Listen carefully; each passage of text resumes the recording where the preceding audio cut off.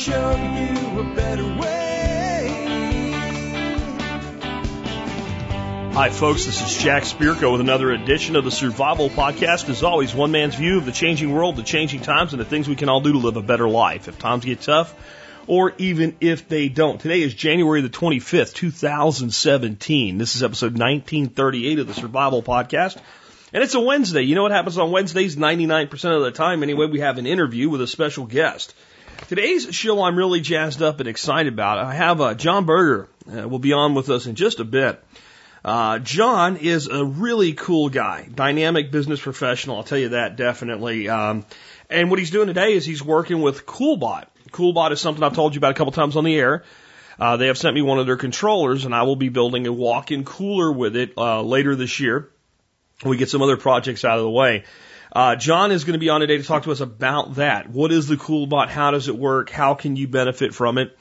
I think this is an incredibly innovative product. I really do. It's not some newfangled thing that just showed up yesterday and we're not sure if it'll work or not. Since 2006, CoolBots have been deployed, 35,000 of them throughout the world. 35,000 CoolBots are out there right now keeping something somewhere cool. And you don't stay in business and sell that many of something if you're not doing it right. So I have a lot of confidence in this product, though I haven't done my build yet. And I think it's something that can really help homesteaders. It can help you guys out there that are doing production and producing more product than you can keep in, a couple of refrigerators in your garage or what have you. And the big thing this thing does is you build walk-in coolers, but you think, well, I can just buy a walk-in cooler. It saves you thousands of dollars. Absolutely thousands of dollars. And some people need 2 or 3 walk-in coolers. So you're talking some people in that situation might cut their cost by 10 grand. Yes, please. And it's something that since you build it, it doesn't have a lot of moving parts. It's pretty much got an air conditioner and the controller. And that means that it's something you can fix if it breaks. You either replace the controller or you replace the air conditioner. If either one of them are under warranty, it doesn't cost nothing. So it's definitely something a lot of you people wrote me about putting in a root cellar, and it just ain't in the cards for you. This is a great option, and it's extremely energy efficient if you build it the way they tell you to. John will be on the air with us in a bit to talk about all of that and more. Before we get into that, let's go ahead and hear from our 2 sponsors of the day. Bob Wells Nursery has become my go-to for fruit trees, nut trees, and hard-to-find edibles. Their customer service is second to none, and they even provide a 10% discount for all MSB members. Check them out at bobwellsnursery.com today. For years now, I've been telling you to eat what you store and store what you eat. But storing food is only half of food security. The other half is knowing what to do with it. Chef Keith Snow of Harvest Eating will teach you to store food and how to use that stored food in amazing, delicious recipes in his new online course called Food Storage Feast. It features dozens of exclusive recipe videos, all built around long-term storage food that will help you integrate food security into your everyday life. Go to harvesteating.com/FSF to get a free sneak preview of the Food Storage Feast, especially for TSP listeners. Our TSP Business Directory supporter of the day is a company called Home and Timber. They specialize in American-made hardwood furniture. They offer beautiful plank top tables that prove rustic doesn't have to mean old and unfinished.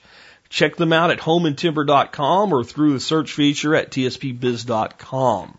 Next up, let's take a look at the year that was the episode. This was a hard one once again for me to decide what I wanted to do.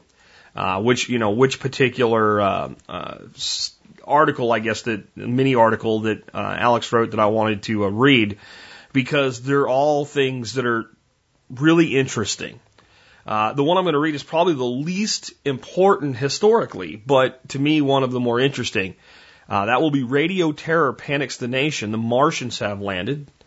We have Peace in Our Time and the Night of Broken Glass. Of course, all of this is stuff that occurred in 1938 because the episode's 1938. Notable births this year, Donald Knuth living, one of the biggest hitters in computer science. Ted Turner living, founder of CNN and husband of Jane Fonda until 2001. Jerry Brown living, governor of California. His girlfriend Linda Ronstadt called him Governor Moonbeam. Linda Ronstadt, huh? Yeah, as you can tell, I'm not a fan of her. And in entertainment, Johnny Paycheck, best known for singing Take This Job and Shove It.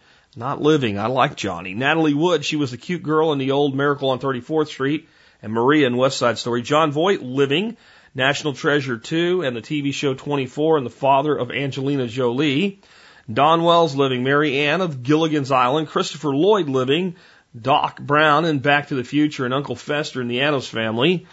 And in other news, Hitler seizes the holy lance that pierced Jesus. Supposedly, different churches claim that they had to have the holy object. The Toll House chocolate chip cookie is invented. Howard Hughes breaks the around-the-world speed record. He completes his flight in 3 days, 19 hours, and 17 minutes in this year. The world is getting smaller, starting now, I guess. Anyway, radio terror panics the nation. The Martians have landed. On the Sunday night prior to Halloween, Mercury Theater presents War of the Worlds by H.G. Wells. It begins with an introductory narration by Orson Welles, followed by dance music as if it's a normal broadcast. The music fades in and out. A series of news flashes report strange lights from planet Mars, as if a giant gun has been shot toward Earth. Then a reporter on the scene describes a crash of a huge cylinder on a farm near Groves Mill, New Jersey. There is a humming sound and the cylinder opens. A strange beast emerges. It is indestructible, shouts the reporter. He then proceeds to describe it. Something is happening. A beam of light. You can hear shouts in the background and then a long silence. Ladies and gentlemen, we seem to be having technical difficulties. Yes, they are. The switchboards at AT&T light up. People are crying and screaming as telephone operators try to calm callers. If anyone had a lick of sense, they would have realized that everything was happening too quickly to be real. Yet 1 in 12 listeners believed it was real. The next day, newspaper headlines read, Radio play terrifies nation. Actually, the newspaper was pointing out the unreliability of their competitor, Radio News. Luckily, the newspaper spelled Orson Welles' name correctly. The young man is now famous. Yes. Okay, I'm struggling to get through these today. I guess I'm a little tongue-tied, but let's take a look at Alex's Shrug's take on this. A year prior, the FCC commissioner had pointed to the potential of radio to terrorize the public and give children nightmares. When I was a kid living in Los Angeles area, I was fascinated when the movie War of the Worlds starring Gene Barry came on TV. The movie centered the story on Los Angeles, not New Jersey. They named places I knew, so when the TV said the Martians were topping the hills, I could see those hills from my front yard. I ran out to look. Okay, I was just a kid, and I already knew it wasn't really happening, but it still felt compelled to look. The reason I chose this one is it made me think of a made-for-TV movie that was done in exactly this format that I remember as a kid in 1983. The movie was called Special Bulletin, and those of you as old as me or older, you might remember it. The concept was that these people had a nuclear bomb and they were threatening to detonate it. It was on a boat in a harbor.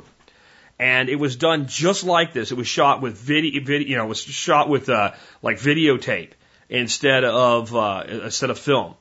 So it looked like a live broadcast, and they had to put disclaimers every so often that said this is a simulation, this isn't real, that type of thing. And even with that, as you watched it, you kind of felt like it was happening. It was done in that way that made you feel like it was ongoing right now, and it used real names of real places and things like that, and that really kind of drove it home. And I believe, if I remember right, we found it on the TV when it was already in progress, and I think it was a couple of minutes of like, wow, what's going on? And then, okay. And then I remember watching it. And this is back in the days when you had to change the channel with a dial on the TV, for those of you that aren't old enough to remember that. Anyway, I don't know if that still exists somewhere. I did find the Wikipedia page on it. I didn't really look for it, but I put a link to the Wikipedia page about that. It might be an interesting one to watch, and because it would be more in line with what you know than going back to this time of Orson Welles, and you might better understand how people actually might think that Martians were landing and all kinds of hell was breaking loose because a trusted source was giving it to them. Could we call it fake news? Well, it was actually theater, but most fake news is theater. Hey folks, I just want to say, any of you that are or ever have been an MSB or Member Support Brigade member of the Survival Podcast, I really appreciate you. Without you, I could not bring this show to you Monday through Friday, 5 days a week. You are the primary means by which we're able to deliver this programming and to live the lives that allow us to teach the things we do here at the Survival Podcast. But of course, you know me, I'm not about charity. This is not some kind of membership like on public broadcasting where we send you a $4 tote bag in return for a $100 donation. subscription and call it a donation. This is a value for value exchange. You'll get discounts to over 60 companies. You'll get a lot of other great content that's available nowhere else. And you'll get every episode of the Survival Podcast that's ever been produced in convenient zip files. You can download them all. You can learn more by going to the survivalpodcast.com and clicking on members. Scroll to the bottom to see our different methods of payment, and we'd love to have you supporting our show. It comes out to about 18.3 cents an episode. Anyway, with that, let's go ahead and get into the main topic of today's show. It's time to introduce my special guest, John Berger from Coolbot. John, welcome to the Survival Podcast. Thank you, Jack. Excited to be here. Appreciate it. Hey, man, I'm glad to have you with us. Let's start out with getting you introduced to the audience. You've never been on the air before, so they don't know who you are. They don't know who John is. So take us back to, like, John's in high school picking his nose in study hall or right, passing a letter to a girl or something and trying to figure out what he wants to do with his life, you know. And how do you end up from that person to the person that's now working with Coolbot today? Sure. I didn't even know you had private eyes back in the 80s. And of course, I'm talking about the 1880s when I was in high school. Grew up in Los Angeles. Do not hold that against me. Went to college out in California there and Cal State Northridge, and then decided, I'm going to go try to be smart and get a graduate degree, and ended up at Pepperdine and got a job kind of by accident in security and automation, the big ADT type of companies of the world, and have just spent most of my adult career either for some reason moving progressively west as the career hopefully went the right direction, and woke up one day I was in Arizona, and then I was in Las Vegas and just moving around for work. And then, I ended up in Dallas. I've never been happier, and had, been looking to make a change and just do something different in some things that were a little more geared to, something that contributed from a cultural and global standpoint. And I love the whole sustainable living. And I found this project. You and I are talking. Very cool, man. So let's talk about the folks that you're with now, this thing called Coolbot. I've heard about this for, a long time. It's one of those things I was always going to do. And then you guys reached out to me, and you were kind enough to gift me with a Coolbot controller. But I found out this thing's been around since like 2006, and there's like 35,000 of them been sold or something like that. What's the origination? How did this come to be? Yeah, a great story, and actually was the origin of me saying, hey, I want to do that because the story is so cool. And again, remember where I'm from. I don't know anything about, other than being a city kid and taking out the garbage and painting the house. I didn't have any background with farming or agriculture, sustainable living, permaculture. So I kind of stumbled across the story in this company. The Coolbot was invented in 2006, no surprise, by a farmer, a man named Ron Kosla. Brilliant guy. He's working what's called CSA, or community supported agriculture, pulling his life out of the ground a few cents at a time, and just breaking his back and doing amazing things. A very creative guy and very resourceful, as you know as well as I do. Homesteaders and farmers usually are. And he finds out one day that not only is a global problem of post-harvest loss to where the weather and humidity and bad storage eats up 10 to 15% of your crop, but it's becoming his problem day to day too. And he goes out and he looks at a used commercial cooler, right? And for a used one, I think they were back then, 2006, talking $8,000 or $9,000. And he's like, hey, that's just going to break my back. I can't do it. He calls a friend at Cornell University from college who's an engineer, and he says, listen, I've been playing with an air conditioner. I know the engine in there can get the room colder. I think I can build it. I've just got to outsmart this thing so it doesn't freeze up or burn up the motor. Can you help me? And about a year later, there was the first generation Coolbot out on the shelf. And Ron was saving his crop, and then he started helping some friends save their crops. And then somebody walked in and said, hey, if it'll keep my cucumbers cold, I bet it'll work for beer. And then somebody said, I bet this thing will help me in my cheese cave and my wine cellar. And then somebody, believe it or not, came along and said, hey, you know what? I run a mortuary and we're still a business and I need cold storage, but I don't need this big expensive thing that freezes. I just need an affordable solution.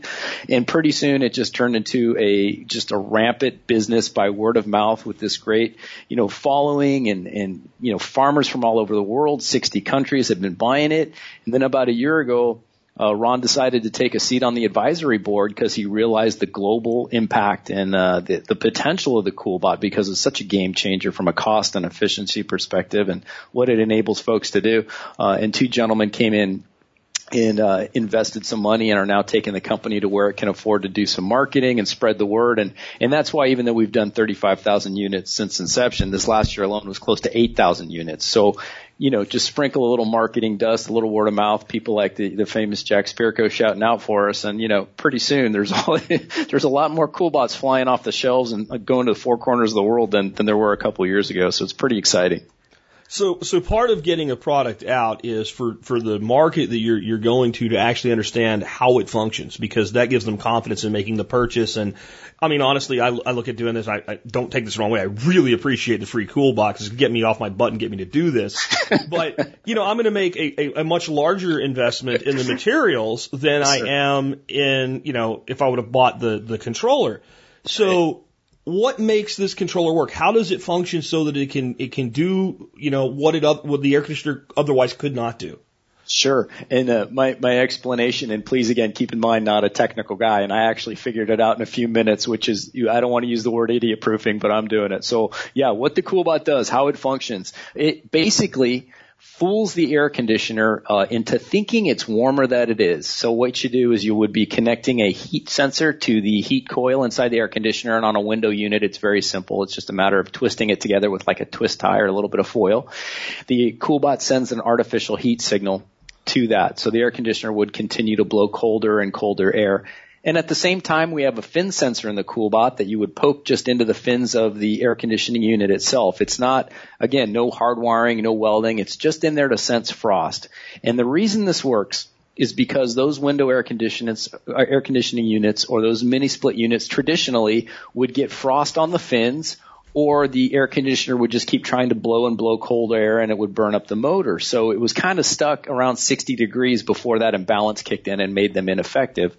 Well, between the CoolBot providing the heat signal and then sensing the frost and cycling back and forth, it's got the air conditioner in a harmonic balance to where it's spewing out much colder air, not frosting, not overworking the engine, and it's cycling only about 15 to 20% as much of the time. So it's kind of sprinting and generating colder air, as opposed to kind of just relying on the horsepower of cranking out, and causing that inherent freeze up or burn up issue. And because the air conditioner is working less intensively, they tend to last a little bit longer, which was not an original design, but definitely a beneficial byproduct of the CoolBot. That's awesome, man. So as a person that's going to use this as your client, what is probably the greatest functional feature of the CoolBot? Yeah, the greatest functional feature is one, I would just say the ability to it's a few things. It's actually a combination of one, it's got the flexibility to use in multiple spaces and multiple configurations, and it's adjustable. So whether you're hanging your deer or you're making your cheese, you're going to be able to suffice. The fact that it's saving you energy on an ongoing basis, probably 40 to 43% on average, less than a traditional cooler, huge. But I think the most important thing is this being able to sustain your family or grow your business by doing a cooler that's in the $2,000 to $3,000 range, and a very robust one at that, versus $7,000, $8,000 of an outlay on expenditure, and then having expensive repair technicians, because, CoolBots are pretty much just bulletproof, and those window ACs, because they're being managed intelligently by the CoolBot, are much more durable. Where if you have a commercial cooler, and you know this because you've got experience with some of these bigger machineries and things that you've seen, that when that thing goes down, you're talking $300 for the trip of the repair technician. You're talking, significant downtime. It's not something that you can just go out and troubleshoot yourself. So I think just the simplicity, the functionality, and the flexibility, and making it available to pretty much everybody who has that cold storage needs, the greatest aspect of the device. Yeah, I mean, I've been talking about this thing a bit on the air since you guys sent me my unit, and one of the things that I'd pointed out is what you can do with this, you just physically cannot, financially cannot, technically cannot do with a commercial walk-in cooler. Is once you build it and you set that air conditioner in, and I just told a story recently on the air about air conditioners for, window air conditioners built into a wall. I used to work in the cable TV industry, and we had a head end where that air conditioner went down, and we had to basically sawzall the whole wall apart to get it out. So my advice was, when you build this, build it so that you can easily, when necessary, swap the air conditioner out.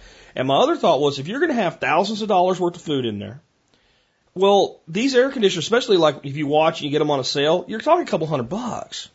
Right. Buy 2 of the same unit, set one on the floor. If that air conditioner goes out, it's a 10-minute job to be back up and running. And I don't know of any way, let's say when your compressor goes out in your $10,000 walk-in cooler, to get that thing up and running in 10 minutes. I just don't know of a way to do it, and it's not logistically feasible that you would have, you know, even all of the, like, let's say that the top 50% most common parts that would break sitting on the shelf waiting to swap them out. And if you build something yourself, then you know how it works. Right. That means when it breaks, you know what's wrong and you can freaking fix it. Yeah, you're dead on. You actually should be filling out an application for my job as we speak. If you're not, you're missing out because, you know, as the VP of Sales and Marketing, I'll talk to folks and they'll say, hey, you know, okay, I see the savings. I see the simplicity. There's some benefits, which we'll talk about a little later in the show. And they're like, what's my worst case scenario? I'm like, worst case scenario, the average CoolBot build from a customer, and we do pretty extensive studies, is an 8x8, maybe 7-8 foot. You know, cold room. So you can use a 10, 12,000 BTU air conditioner, probably get a good deal on that in the $300 range. The worst case scenario is that thing goes out and you just run down to Home Depot and replace it, and you're not out, you know, a ton of money. You're not out any time. There's no spoilage. There's no post-harvest loss. Now, again, back to the point that we're making the things last longer. It's going to be very rare if you buy it new, but we have folks that get up and running, pull an air conditioner out of the garage. As long as it's got a digital display and it's got the right kind of brand, it's going to fire up. So, you know, the worst case scenario is cheaper than the absolute scratching of the surface on a breakdown on a commercial system. And you're right. If you put it together and you take a wet cloth and wipe the fins down on the air conditioner, that's pretty much the extent of your maintenance, you know. So it's a pretty big advantage. And again, you know, I think this is part of the reason I'm in this position is they're like, look, if this guy can hook one up, I mean, that's the whole marketing ploy. They kind of point at me and they go, hey, that kid from Van Nuys hooked one up, right? Yeah. So it's pretty impressive, that's the case. So you're spot on with that analysis, and most people don't go to that. But from a product durability, replacement, protecting the customer's interest perspective, that's really where your analysis should start. So kudos for going there. It saves me from having to do it, but perfect analysis. Cool. So I've seen a lot of uses for the CoolBot: brewing beer, making cheese, preserving tropical flowers, right? Right. How have you seen the CoolBot used in, like, let's say, prepping or sustainable living communities? Yeah. So, and there's a little bit more story to that because I actually was a fan of your show before, like, even reaching out, right? And part of that was because of my education and not really understanding sustainable living and the homesteading and prepping culture. So I wasn't putting the 2 and 2 together. You know, I come in and the company's like, okay, we're agriculture, we're hunting, we're this. And then as I kind of gained exposure and I listened to your show, I'm like, wait a minute, this, you know, what Jack's crew is talking about is really all these things wrapped up into one and building a skill set. So, I started like finding clients that were like, maybe I was classifying in my mind, oh, this guy's a hunter. Oh, this gal's a florist, and, you know, these people are running a farm, and they're really not. They're really traditional homesteaders. They're, you know, they have a prepping skill set. So kind of coming on board and seeing those things and going, wait a minute, if somebody's hunting and then they have a root cellar and they're talking about seed preservation and, you know, these different things that kind of build that, you know, that plethora of the skill set, which makes for a true homesteader prepper. I'm like, hey, it's really kind of it's its own channel. It's just a combination of all the different uses. So, I've seen so much of it, and I was listening to a show last week, which was interesting because you made a point about, what's the face of the homesteader and the prepper? And quite honestly, you were right. A few times that I've seen, it's the matriarch of the family that like leads the effort to go into it, right? Yeah. And they are quite often more multifaceted with doing things that are from the homesteading phase. So, you know, a long-winded way of saying, you know, those uses it's a combination of everything combined with the skill set to make them all sustainable, right? And I see that more and more with the CoolBot. I think it's always been there. I think it's just an educational process for us of learning and defining what that channel is, which has been awesome the last 6 months for me, and I've been listening to the show quite a bit. But it's really become something we talk about weekly now in our meetings, where before it was just something we didn't quite understand, honestly, as a company.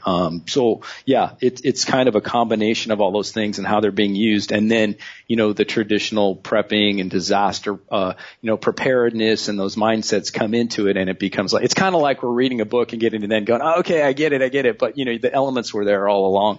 Yeah, I mean, definitely, because I look at it like, so if I run a small farm here, and definitely when we get our system up and running, we'll probably not be stacking all of our eggs in refrigerators anymore, because it'll be actually a lot nicer for us and a lot easier to control inventory management, because obviously we sell our oldest eggs first, right? I mean, that's just any store does that. Sure. But that's one thing. And honestly, I could build a friggin', right now we do everything out of 2 refrigerators. So I don't need a walk-in cooler for that. But when I look at the totality of it and all the stuff I do with fermented foods, aging meats, my wife wants to get into making cheese. I got a couple deer this year, and, I did what I always did. I parted them out, put them in a cooler, brought them home, threw them in a tub in the refrigerator until I got a chance to go ahead and steak them and roast them out and get them and vac-seal and freeze them. And when I grew up in Pennsylvania, other than maybe early in archery season, it was always cold enough down in the cellar to hang a deer for a while. So we always hung a deer. We'd skin it and you'd hang it and you just let it hang. And you might let it hang for 5 days to 7 days if the temperatures are cooperating. And it butchered so much nicer, and it would start to get a little bit black. You're basically dry aging it, and when you cut it, it just was so much easier to make really beautiful cuts. And if you're a butcher type person, so the thought of being able to do that again, because in Texas it ain't happening. It's either freezing, right, or it's 70 degrees in winter, right? You live here now, I think, right? So we get like 3 days of like winter from Canada, and then we get like spring, and then we get like normal southern winter, and then we get summer, and it's just not happening here. But we're going pig hunting in February. I don't think I'll have a system built by then, but being able to bring the pig home whole and hang it and let that meat process, or even like when we cull ducks, being able to age those hung, so they got a full air circulation. All of that stuff together, I make meads and not using my upstairs closet that's too warm to store my brewed meads anymore. All of that stuff makes it so much more valuable to me than just the commercial component. And I think there's a lot of people out there like me. They would love to have a root cellar. Well, without dynamite, it ain't happening here. But why is that? I thought we would have them here. That was like my biggest disappointment. There's no root cellar, and my water conditioner is in the attic. What's going on here? And I mean, even if you live somewhere here where you can dig a hole, like, I'm sorry, root cellar technology is a great thing. It just doesn't really work that well in a climate with multiple days in a row over 110 degrees. It's just not enough to actually be cool enough during the hot part of the year to do what you want. So it's something I grew up with. I loved it. I remember my grandmother's cellar. There was a giant crock of pickles down there all the time, and all her canned goods and all kinds of stuff from the little homestead they had. But it just doesn't work here. And I think there's a lot of places where, people used to build that because we didn't have electricity. Well, newsflash, we do now. And I'm all for passive whenever you can, but I'm also for what works and what, works well. But the other thing is, building a root cellar, people think, well, you just dig a hole and it's cheap. It's not that inexpensive to construct a proper root cellar. I'd say that cost-wise, this probably, for what it does, is actually more cost-effective a lot of times. Correct. Yeah, and that's a good point. And there's a seasonal aspect to it, and there's a geographical aspect to it, which was a huge wake-up call for me. Like, why isn't there a storm cellar? I thought everybody had one, and it's just not part of the formula here. So having that tool to overcome it and the experience of, what will actually work and get your, whatever your usage is going to be is like, it's part of the process, right? And that's just, you can't make any assumptions. The good news is the tools are there to get it done if you're resourceful and you do your research. But yeah, big disappointment. Where's my root cellar? That's going to be the title of the next podcast. Where's JB's root cellar? Well, especially in Texas where we have these tornadoes that come all the time. Like, what are you people thinking? I don't know. I go to clay and rock, though. It's a difficult thing. I go to see the brothers-in-laws. My wife has a huge family, and I need an org chart to know how many brothers and sisters I have now.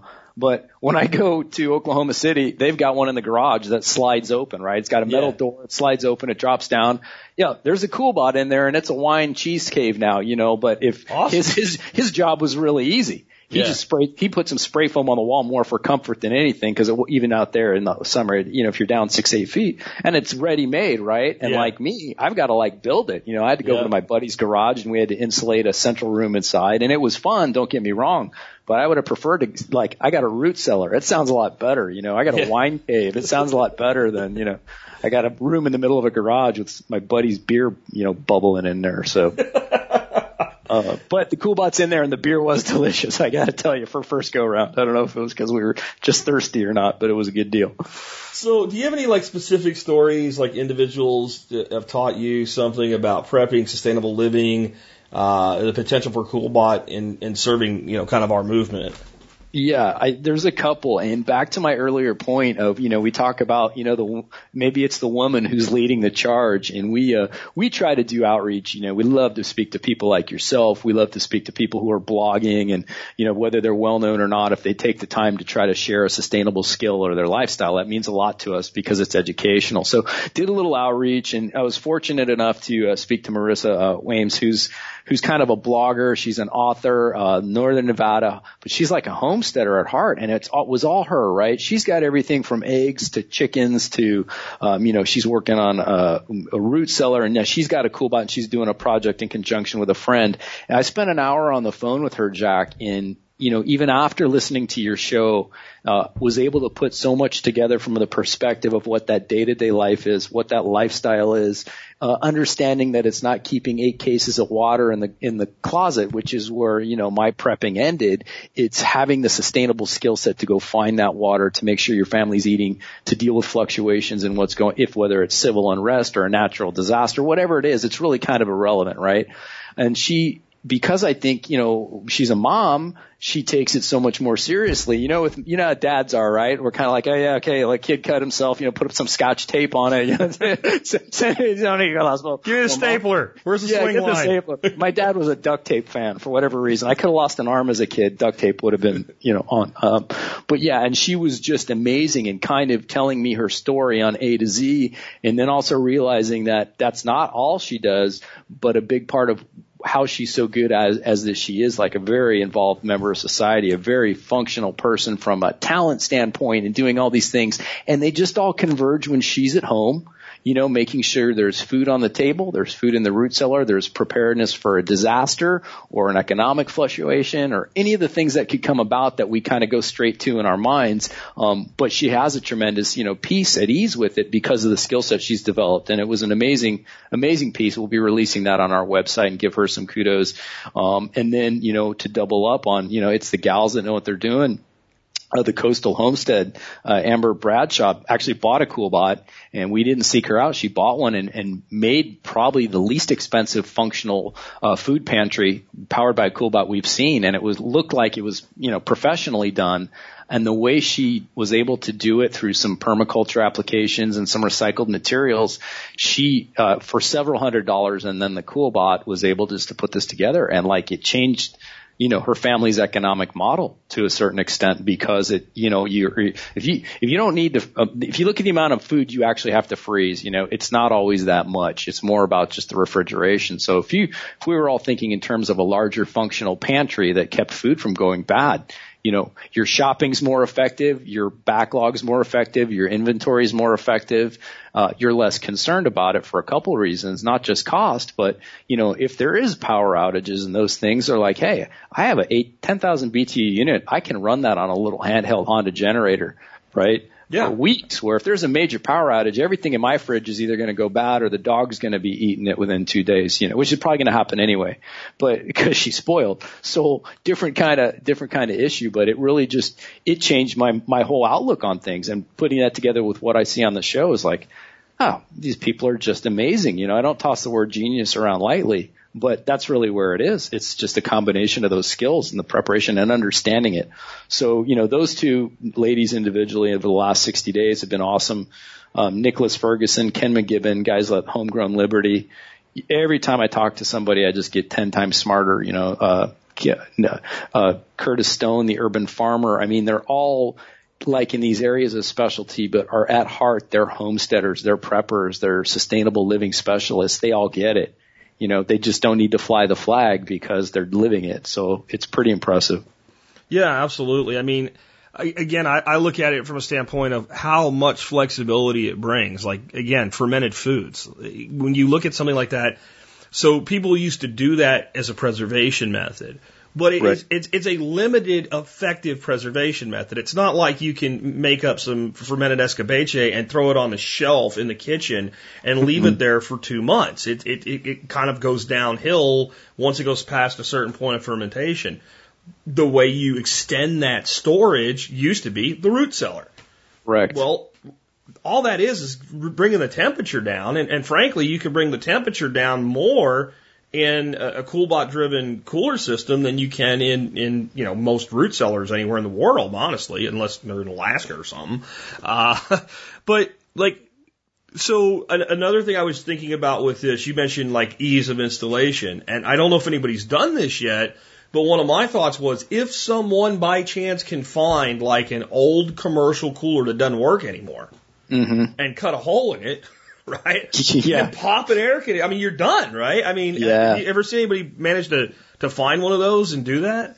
That is actually a good point and happening more and more. There's 3 things that are kind of come about the last year that I want to say, or I don't want to say they're fads, but trends because people are getting good at it.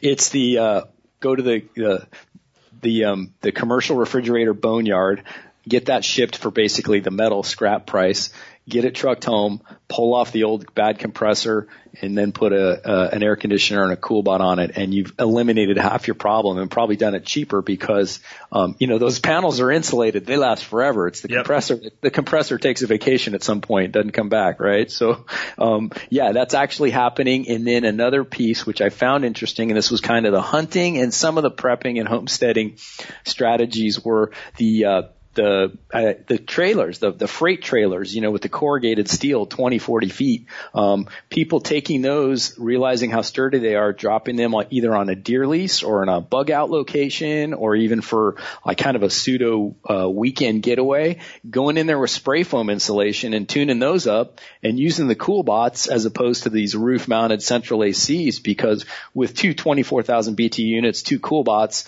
and that spray foam, you're turning that thing into a pretty comfortable, living quarters or rest up place. Maybe one half's for your deer or maybe one half's to watch TV and movies when you're done at night. But that's another big piece that's happening and getting real creative. And then the mobile trailer piece, everything from old ice cream trucks to where that insulation is like R50. It looks like the old ambulances. The old ambulances and ice cream trucks look the same. Don't ask me why. It's a little creepy, but you find these folks that are getting these older vehicles with this R30, R35 insulation, getting a small CoolBot in there and either running it when they're static off a generator or an inverter off the engine. And they're taking that thing down to right around freezing with no trouble, and they love it, right? So for a small business who's got to transport, or maybe it's a seed inventory or a fresh produce delivery, it's a no-brainer, because to put on a less than truckload on a bigger commercial company, they're gonna take you in the shorts for that kind of expenditure and that kind of transport. So very contributory to a small business health perspective as well. But yeah, those are the 3 things I'm seeing. And I expect, Jack, to your point, I expect a lot more of those refrigeration units, the structures themselves, just to be recycled and applied with CoolBots. I don't see how it couldn't be. It's ready made. As much as we all want to build things ourselves, even the very resourceful people, look, there's a time versus expenditure. Do I work harvesting or grabbing a deer, or can I get the CoolBot set up and, have it kind of drop shipped and be up and running in a couple hours versus a couple days? I think that's a huge advantage as well. So going that route is always an option. We are seeing it more and more. And I just on a lark, man, while you were talking there, I hit up Craigslist for walk-in coolers. No used burned out ones around here right now, but I found a company that basically does custom walk-in coolers. You tell them what you want, and they build it. Don't know what they'll respond, but I just emailed them and said, "Do you guys will you sell just a shell without electronics?" Yeah. I mean, if they say yes to that, I might not be building one at all. Like that, put it right there. Go away. Well, how are you going to, don't worry about how, well, actually, let me put you in touch with this guy, John. Cause that's the kind of strategic, partnership that would make a lot of sense. Right. If you can find someone that will sell shells, because the big money in those is in the electronics. There's a lot of complexity in those things. And correct. Or you find companies that, that's what they do for a living. Well, a lot of times if you're bringing a new one, guess what? There's a crappy old one that has to go away, and the guy just gave up on it and said, I'm just going to replace the whole thing. So that's a cool idea. What is the most unique use you've ever seen for one of these things? That's an amazing question, and I always try to choose one of 2 or 3 stories, and I'll give you both because I think it's a human element that comes up. I would say once a month, Jack, we get and our customers love us, right? 5-star rated Amazon. We got more testimonials and YouTube videos than, a famous athlete or anyone who's or someone who's on their own reality show. People just love us. So we get these testimonials, and once a month I find myself going, I never would have thought of using it that way. So there's been 2 cases, and they have nothing to do with our core businesses, but one was a gentleman who has I believe it was MS, and he was in an apartment, and obviously facing struggles, and he was poor guy was in discomfort. He did find that if he could drop the temperature, significantly in his sleeping space, he rested much more comfortably. The inflammation in his joints and the horrible things that came along with it were helped out. Now, he had a basic window air conditioner, so he had the same problem everybody else does. It was capping at 60 and just running up his bill. And on a whim, he took a CoolBot, hooked it up, and did a little bit of modifications to a room. And he sent the most amazing message of, I'm sleeping so well, I feel better, this means a lot to me, right? And you're just like, you get like 4 guys in ties crying at the same time. It's either really good news or someone's passed away. And it was really good news. We were all just so like, oh, amazing, if we did nothing else, right? And then along the same lines, believe it or not, elderly pets tend to be very sensitive to the heat, even if we don't pick up on it, right? Because of the way they process heat. We can go sweat and get all stinky and get, bed hair and wander around the house till the wife throws a rock at you and says, take a shower. But, elderly pets who, I know you are. I mean, I'm a dog person. My dog's uncomfortable. I'm feeling bad. And several people saying that they've kind of made special spaces with the air conditioner, whether it's in a larger dog house or just a place in the home, to keep their animals comfortable and, in living later in life and avoiding, trips to the vet and those things. And that was like, man, there was never a thought of that when the CoolBot was invented, but I can tell you that everybody was like, how cool is that? How awesome is that those kinds of things come out of a device that, is designed to brew beer, and now you've got people saying they're helping with health issues, or maybe it's easier for elderly folks or elderly pets. It's been wonderful, actually. And the more of those we get, we just make the most out of them because they're great stories. So what are you guys planning on, like, as the future? I know that you mentioned this is like the current generation of CoolBot, so yeah. It's not the one that was made back in 2006. It's continued to get better. What kind of research, development, things like that are y'all doing? Yeah, we're doing a few things, and you actually touched on one of them. There's 2, our customers love us. We just did a Net Promoter Score survey, and we scored like an 87, which basically means we should charge more, I guess. I don't know. But the overwhelming responses, and there wasn't, most people say love it, do it as is, but we realize those are the DIY folks, right? There's mostly saying, look, I can do it all myself. What comes up a lot is a request for a phone app that would either relay an alarm on the door being opened, which is a limitation. You don't want to go opening the door on your CoolBot cooler, the way you would on a commercial cooler, because you're using less firepower to cool it down, and it can provide a delay in getting you there.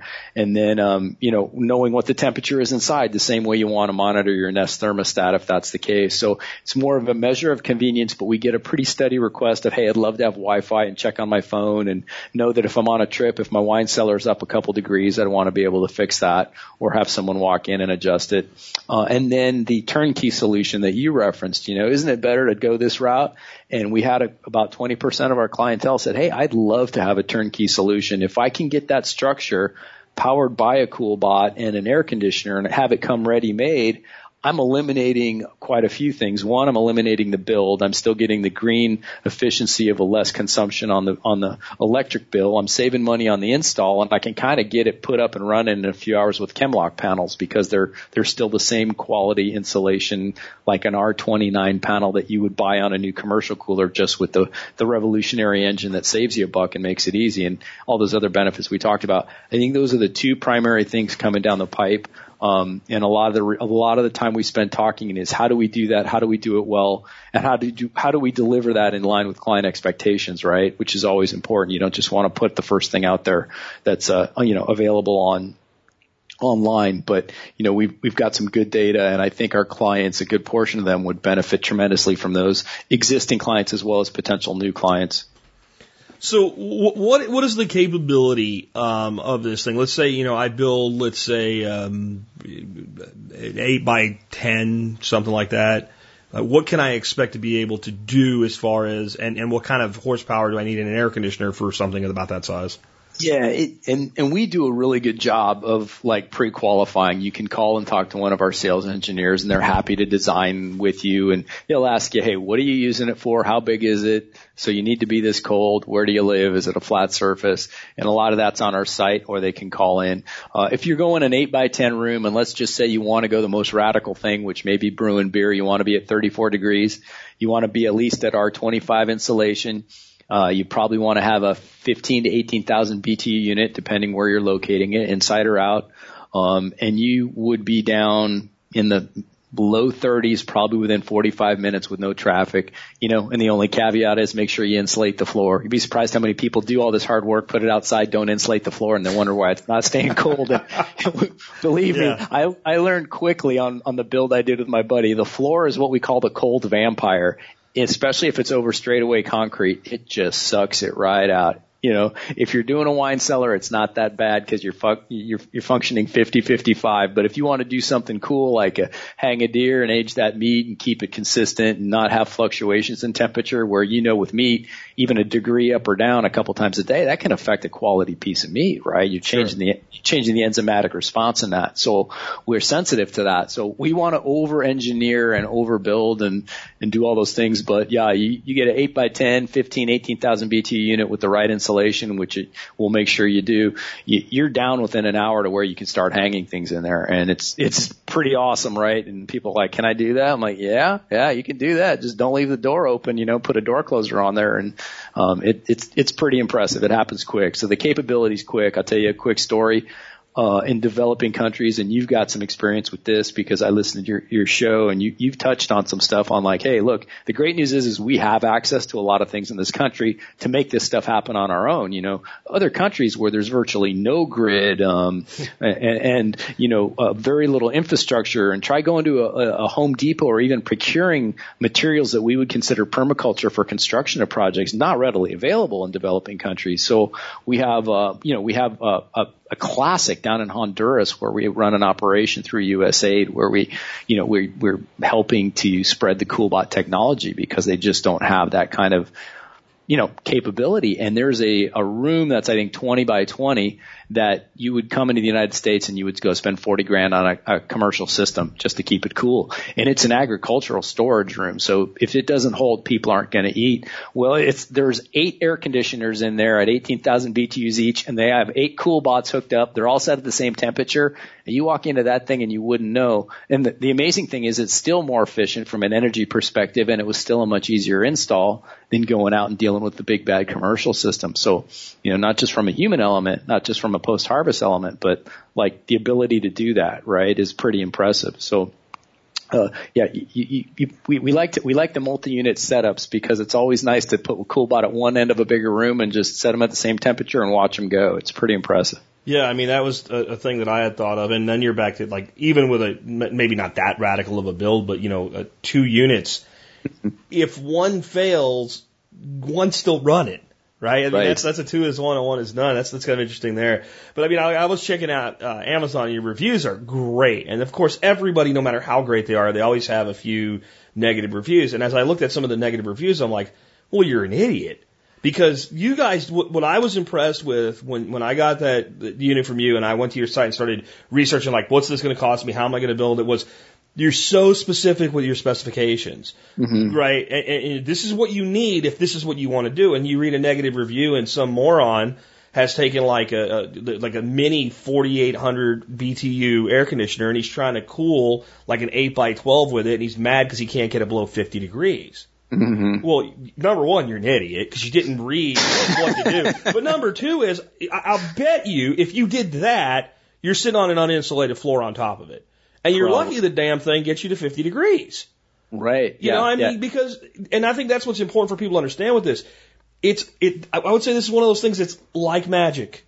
What it does is like magic. but it's not freaking magic. You're going to have to follow the rules and the specs. And like what I was blown away with when you sent me that, you're like, here's your engineer's name. Anything you need in your build, talk to him. Mm-hmm. Like, so the support to me is as valuable and the specs are as valuable as the device. Because there's so many companies that have great product, but their support is shit. Right? It is, yeah. If you're an engineer, sure, you can go nuts with, here's an Adreno. Great. What do I do with it? Well, you can do all this stuff with it. How?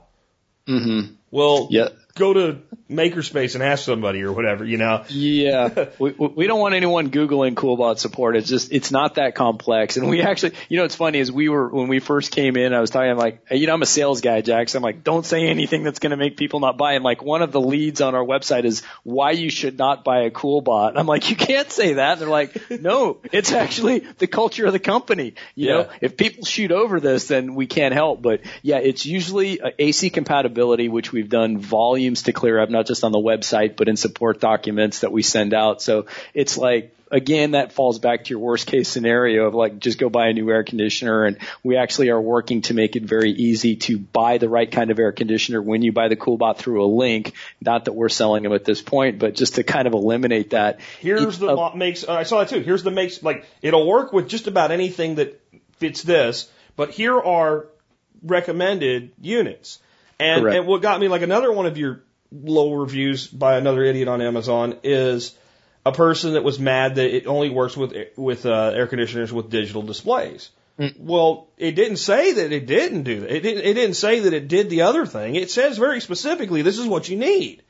And I applaud that. And I applaud, don't buy us if. Right? I really, I know that former sales guy myself goes against the grain, but I don't want unhappy customers. I don't want somebody to buy something that doesn't work for them. And, it does really great stuff. And if you want any of those great things and you're willing to do the DIY portion of it or, acquire a shell or something, then buy this. But if you want something to, to hold temperatures of 25 degrees, well, you don't want this. That's not what this doesn't freeze. It cools. Right. And I think there's people that, I don't know, I call it the microwave generation, right? Yeah. They just expect once they come up with their own idea of what it should do instead of reading what the company says it does. And the reason I call it the microwave generation is I remember when I was a little kid, my grandmother worked at this diner. I had to be like first grade, somewhere in that range. And I was going to spend the night with her. So my mom basically drops me off at this diner she works at, and I'm going to just hang out at the diner until grandma's shift is over in about an hour with her. And she goes, do you want a piece of apple pie? Well, what freaking kid doesn't want a piece of apple pie? Unless he's allergic to apples, right? Is this a trick question? Yeah. Oh, yeah, I want a piece of apple pie. She goes, do you want it warm? How long is it going to take? She says, not long. I'm like, sure. So she pulls the pie. It's one of those things with the pies going in a circle in the, old diner. She pulls it out. She goes back. She comes back. It was like 15, 20 seconds. There's my pie, and it's like steaming hot. Mm-hmm. And I'm like, how did, I don't even understand. And she goes, oh, it's called a microwave. Right. And see, when I got that piece of pie hot in 15, 30 seconds, I was, wow. And people, and it used to be really wowed by technology. And now they're like, well, they don't get anymore what it takes to innovate and go to like to the next level. And, so it's important for companies to be very clear. This is what it does. This is what it doesn't do. And like I said, you guys do a great job of that. Thank you. Yeah, it's a good point. By the way, I owe you a thank you for being the other guy who actually uses the phrase 2 is 1 and 1 is none, because I dropped that on my boss and he thought I was talking about like a quota or some sort of loan. And I'm like, no, everything in life, the whole homesteading, prepping, law enforcement, those people all say this all the time. Yeah. Trust me, it's a legitimate, it's about redundancy and contingencies and everything you do. And it like will save your life in one form or another, whether it's financially, or whether it's from a food storage standpoint or whether it's a life safety issue that comes out when you're just, trying to come home and something happens. I mean, trust me, it's always the first responders and the homesteaders, and I hear that a lot. And I got looked at for just being completely insane when I said it, but now I'm just going to keep saying it, and I'm dropping your name every time I do, so I get some validity behind it. Thank you. Yeah. I mean, that certainly didn't originate here. You dead on about that. Stephen Harris and I did get kind of crazy with it. How far could it go? It was like, 2 is 1, 1 is none, 3 is for me, 4 is even more, 5 keeps you alive, and I think we went up to like 12 or something. But that's going to replace the 12 Days of Christmas song for me. We should do that next year. The 12, I don't know what we'd call it for Christmas next year. It'd be kind of cool. Yeah, I think we should do that. That would be fun. We could co-author that and then make it a funny bit on one of the shows around the holidays. I'll commit to that. That's for sure. That'd be fun. So if people want to get a CoolBot, where should they go if they want, to find out about, all this stuff we're talking about? Like, does it work for me? Keep giving your website and what other resources you guys have. Sure. I always say start with the website because it's radically improved and getting better all the time and more demo feature type of thing, because the CoolBot comes with a project which always requires a story to give somebody the full flavor of it. And there's so many testimonials and the build guide on our website, which is just www.storeitcold.com. And then if you CoolBot on YouTube, you're going to find some very impassioned customer videos, and there will be at least one of something you want to do, whether it's a hunting type of arrangement, whether it's a farmer, whether it's a wholesale florist, whether it's somebody making cheese, whether it's, somebody who wants to do something from a beverage perspective, either a tap room or brewing. We really get away without having to spend a lot on advertising from a demonstration standpoint, because our customers, there's pride when you work on a cold room. There's pride when you build something of that magnitude, and we double their warranty if they send us anything. So, cheap way for us to get these amazing videos. And I would start with those two elements. And, my email is real simple. It's john@storeitcold.com. So if there's just a question that's just not answered, if I can't get you an answer within 15 minutes, one of our amazing support staff, Freddie Remolina, Patty Parsons, Katie Eifert Miller, they could engineer a CoolBot keeping the president cool in Air Force One at a lot cheaper than whatever those people intend to spend on that. I guarantee it. I haven't gotten them yet on something they couldn't pull off if the client was willing to do it. So I'm trying. It's like trying to stump them, and there's no way.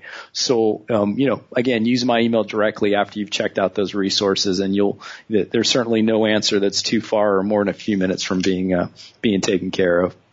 Well, I appreciate it, John. I really enjoyed having you on the show today. I'm looking forward to doing my build. I actually already heard back from the dude on Craigslist, and it sounds encouraging because he says he didn't say yes or no to my question. What he said is, what size are you interested in? So we'll see what he comes back with. That'd be an awesome thing if you could buy, a stripped down new shell. Man, yeah. Even a couple grand or whatever. You're into that for parts with something like an 8x10. So we'll keep you posted on that. I was hoping that maybe they'd be really on the ball and I'd have a definitive answer. Yeah. But they're clearly here in Dallas too. So if this works out, I'll hook you up with them. Yeah, if that works out too, let's chronicle your build, and let us do a story on you for a change, right? Because I'd love to see you, one, all sweaty and hanging out of a cooler, but two, if it's up and running, I know you're going to be happy, and then I can keep stealing taglines from you, like 2 for 1 and 1 is none. So we'd be happy to do that. Great social media department who a lot of people out there would enjoy the show aren't aware of it. So let us share that content and grow the Spirko network, which has certainly been rewarding for us. And as selfish as we are and want to sell CoolBots, there's a lot of information that comes out of these sessions that are just awesome all the way around. So honored to be part of that. Anything we could do. Very appreciative, Jack. Oh man, I really enjoyed our show, our talk today, John, and I appreciate you being with us. I appreciate that. Thank you so much, Jack. Take care, everybody. Shoot me an email if you need anything. All right, folks, that was a really cool interview. Pun not intended. I didn't even think about it till I said it there. But anyway, I enjoyed that. I'm really looking forward to doing my CoolBot build. A little piece of information here at the end. And this just happened after John got off the phone with me. I heard back from that guy on Craigslist, and I was thinking the price of his walk-in coolers are pretty damn low to begin with. I wonder if. And he emailed me back, and he gave me the same price and said, we're already building them with CoolBots, so you could just buy it from us. Well, I don't know if that's going to work out for me. I've got my AC, I've got my CoolBot, and I may just self-build or find a different shell, because it doesn't seem like this guy wants to sell just a shell. But he's pricing a 10x10 walk-in cooler delivered to your site, installed for $4,140. And he's using the CoolBot to do it, and he's obviously making a profit because he's not in business to do charity work. So if you price a commercial 10 by 10 walk-in cooler, that's a crush it price. So I imagine he's getting quite a bit of business in the Dallas-Fort Worth area. That's something that, any one of you out there might consider an opportunity as well. And, that's good for CoolBot too, to develop that kind of a sales channel. So I've already connected John and this individual together. And while it may not work out for me, it may be beneficial to them. There's a lesson in business there. When you have a business and you have an opportunity to help someone else in a business, do it, because it always, and I mean absolutely always, comes back to you. On that note, if you like our show and the work that we do and you want to help support us, in addition to the members brigade that you hear about in the front of the show, here on the back end of the show, I'd like to remind you about T-Spaz. This is how you can do your shopping at Amazon, not spend a single penny more than you would have anyway, and support our show. It doesn't even really take any more time. Instead of typing in Amazon, type in T-Spaz, T-S-P-A-Z, tspaz.com. Go there, do your Amazon shopping, and then you don't have to do anything else. Doesn't cost you anything, really, and you can help us. So if you want to support our show, that's probably the most passive way to do it. Many of you buy stuff on Amazon all the time.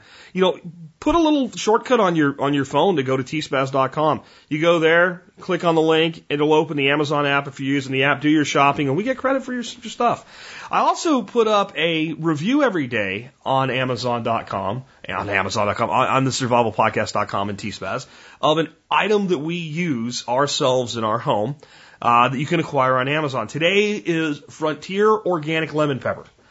You know me, when it comes to seasonings and spices and stuff like that, I believe in buying in bulk. And I'm not going to say that every herb and seasoning that we use is organic, because sometimes we don't, right? It depends on cost, availability, and things like that. Lemon pepper is made with the zest of a lemon. That's the outside of the peel part. Yeah, I'm not doing that unless it's organic, because the citrus industry sprays the crap out of their trees. And, of course, it's the outside of the food product, and they don't really tend to think of the outside as a food product. It's a byproduct of industrial processing. So it's one of those things that I absolutely require that it be organic, because that rind is just a sponge that sucks up and protects the inner fruit. You want to try something cool to see what I mean by that. Take a lemon or a lime and zest it. Don't cut it, just zest it and sit it on the shelf. And then take another one that you didn't zest and sit on the shelf next to it. Wait 3 days. It's weird how that little outside protective barrier, because you're not peeling it, you're just taking that yellow part off. The other one that you've done it to will be like a rock. There won't be any juice left in it. It's craziness. So think about what that's containing, and that's why I recommend an organic product for this. This is inexpensive. It's about $16, I think, for a pound of lemon pepper. Now, it's actually $19.42 with free shipping from Frontier. That's the only bulk organic lemon pepper I've been able to find, and this is good stuff. Of course, you know me. If I'm going to give you an ingredient, I'm going to give you a recipe that uses that ingredient. I've actually released something today on T-Spaz, and this is why you should go to T-Spaz and see the item of the day, even if you're not going to buy it, because I give away education and information, and how to cook is valuable. This is my lemon pepper herbed chicken marinade. And it is something I worked on a very long time to get bang on. And this stuff is bang on. You might find yourself addicted if you use it. I'll give you the ingredients on the air, but you can just go to T-Spaz and get it, print them out and be able to use them. And I give you a lot of instructions with this too. But it uses 1/3 of a cup of olive oil, the juice and zest of 1 lemon. Okay, so use an organic lemon. Okay, 2 ounces of white wine, 2 teaspoons of rice wine vinegar, 2 teaspoons of lemon pepper, 1 teaspoon of sugar, 1 teaspoon of salt, 1/2 teaspoon each of onion powder and garlic powder, paprika, rosemary, and basil. So it's 1/2 teaspoon of each of those. About 1 tablespoon of mustard, or as much as you need to emulsify. What's that mean? I'll tell you in a second. And then skinless, boneless chicken works best for this. You can marinate anything in it, really. But it really, I developed it for a skinless, boneless chicken cutlet or thigh cutlet or a breast cutlet. So what the heck do I mean by emulsify? Well, there's olive oil in this, and then there's lemon juice, white wine, rice wine vinegar, okay? What happens when you put basically water-based liquids with oil? They separate. There's certain things out there, some are dairy, some are egg-based, etc., that are what are called emulsifiers. And they will allow two things that normally won't mix and stay mixed to mix and stay mixed. In fact, mayonnaise, mention eggs, is an emulsification. It's basically oil and egg. But if you just take oil and egg and put it together, they don't stay together. They have to be mixed and emulsified together. So you can take oil and water and you can shake it until your brain's ready to pop. And as soon as you stop shaking it, what happens? It separates. And there's a nice little line in there. Well, we can't have that in a marinade if we want to get everything into the meat uniformly. So we use a little mustard as an emulsifier. So you take all those ingredients I just gave you, and if you make a big batch, you double them. You put it in a ball jar, like a canning jar. And then you put the lid on it and you shake the crap out of it. And then you look at it. And you give it about a minute to see if it separates. If it doesn't separate, you've emulsified it. If it starts to separate, give it a little bit more mustard. Your mustard is the magic. It does the emulsification. I don't want a lot of mustard flavor in this, so I start with about a tablespoon. And if for some reason the emulsifying gods aren't happy that day and he needs a little bit more, we use just enough to get it to emulsify. Once it's shaken up, take all your chicken, put it in a plastic bag, dump that stuff in there, and close your bag, push the air out, and then kind of massage it all into your chicken. Take a bowl or a pan or something like that, put it in there, stick it in the refrigerator. Why? So if the bag leaks, and sometimes they do, you don't have a nasty mess in your refrigerator. And then leave it overnight. And every once in a while, when you open the refrigerator, to get something out or get a beer or something, take it out, massage it, flip it over on the other side so it gets a good uniform marination. When you're ready to cook it, this is important. This is actually a very important part of this. You've marinated this in a lot of oil. There's a lot of water in chicken. We do not want a lot of moisture in our pan when we fry this if we want it to brown and be all of the wonderful things it can be. So what we're going to do is we're going to lay some paper towels out, a couple layers of paper towels. And then we're going to take our cutlets or our whole chicken or whatever we're doing, and we're going to take it out of the bag and we're going to set it on the paper towel. We don't want a whole bunch of this stuff, right, in there. Now, if you have a bunch left in the bag, that's fine. Set it aside. We can play with that in a little bit. Remember, there's been raw chicken in it, though. Let it sit on the paper towel. Flip it over. Let it sit on the paper towel. Give it about 10-15 minutes to start to come up to temperature and kind of get sticky and dry up. And then you get your pan nice and hot and drop them in and fry them.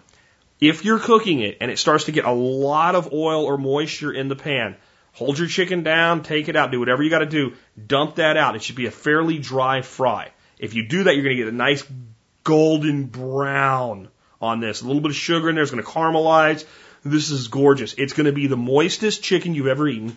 The flavor is freaking fantastic. Go make this tonight. If you have lemon pepper already, use the stuff you have, and give it a shot. I'll give you a couple things that you can do with it beyond this. If you want to use this on fish, remember we talked about fish yesterday, and you want to marinate fish with this, it's fantastic. Do not put the lemon pepper in it, because the lemon rind has some acids in it. Do not put the lemon juice in it. Reserve your lemon pepper and your lemon juice until the end. Marinate it, let it sit. Fish doesn't need anywhere near long to marinate, a few hours. Take it out. When you take it out, then hit it with the lemon pepper and just squeeze some lemon juice over it right as you put it into the pan. So hit it with your lemon pepper on both sides and then just give it a little bit of lemon juice as you cook it. And it makes fish fantastic. If you put the lemon juice in the marinade, and you could even put the lemon pepper in the marinade, it won't hurt anything. But if you put the lemon juice in the marinade with this, it will actually start to cook the fish ceviche style, right? So the other thing you can do is just eliminate the lemon juice and put the lemon on your fish after you cook it. But it makes fantastic fish if you do it that way. And it is actually really good with pork cutlets as well. But it was designed for chicken. And I swear it will blow you away the first time you make it, how moist that chicken comes out and how much flavor it has and the beautiful golden brown you get on it. You can grill it too. It works really good on the grill. And you will have a lot less of an issue with the extra moisture on the grill because, of course, it'll drip down the grill. But either way, I've grilled it, I've fried it, sauteed it, you name it. It just comes out dynamite. Absolute dynamite. Lemon pepper at T-Spaz. And now you know what to do with it. And remember always, whenever you're thinking about, stocking up on herbs and spices and stuff like that, see what the pound price is, see if you can get it in organic, see what the difference between organic and conventional is. If it's not much, go organic whenever you can. Buy it in bulk, throw it in little ball jars, like a little half pint size, seal them up with your vac sealer, stick them in the pantry, and when you need a new one, now you're storing what you eat and eating what you store with things beyond just the food, but also the ingredients. Last but not least today, I have today's song of the day for you. And I decided to do something a little bit different with Song of the Day for, I don't know how long. We'll see how long we run this. Definitely through the World War II years, we're going to do this.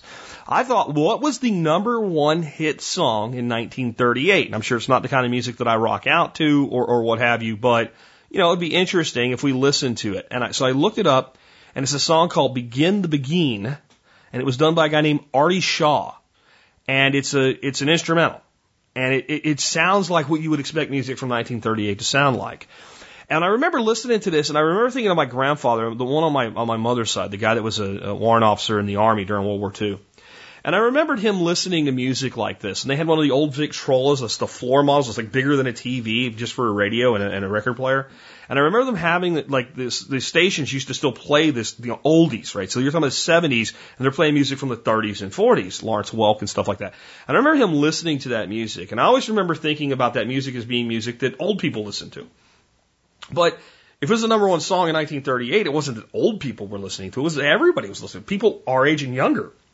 This is the music they listen to. And I want you to think about this. This is the dawn of World War II. The war officially starts next year in the history segment.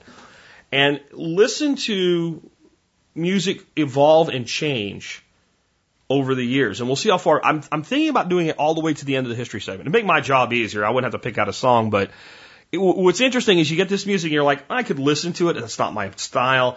It starts to get better. It starts to evolve. You see America changing with its music. And it's pretty decent up through the 70s and the 80s and even the 90s. The music that's number one in like the late 2000s getting up to today? Ugh, what has happened to us? I don't know if I can do it, but I'd love to hear from you. Listen to this and think about just the musical journey traveling from 1938 all the way up to 2017 with the Billboard number one song. If you'd like me to do that, let me know. If you're like, hell no, or maybe if you're like, you know what, bring it up to like 1995 and stop. Whatever you think, let me know in the show notes today. And with that, this is Artie Shaw with Begin the Beguine. And this has been Jack Spirko with another edition of the Survival Podcast, helping you figure out how to live that better life if times get tough or even if they don't.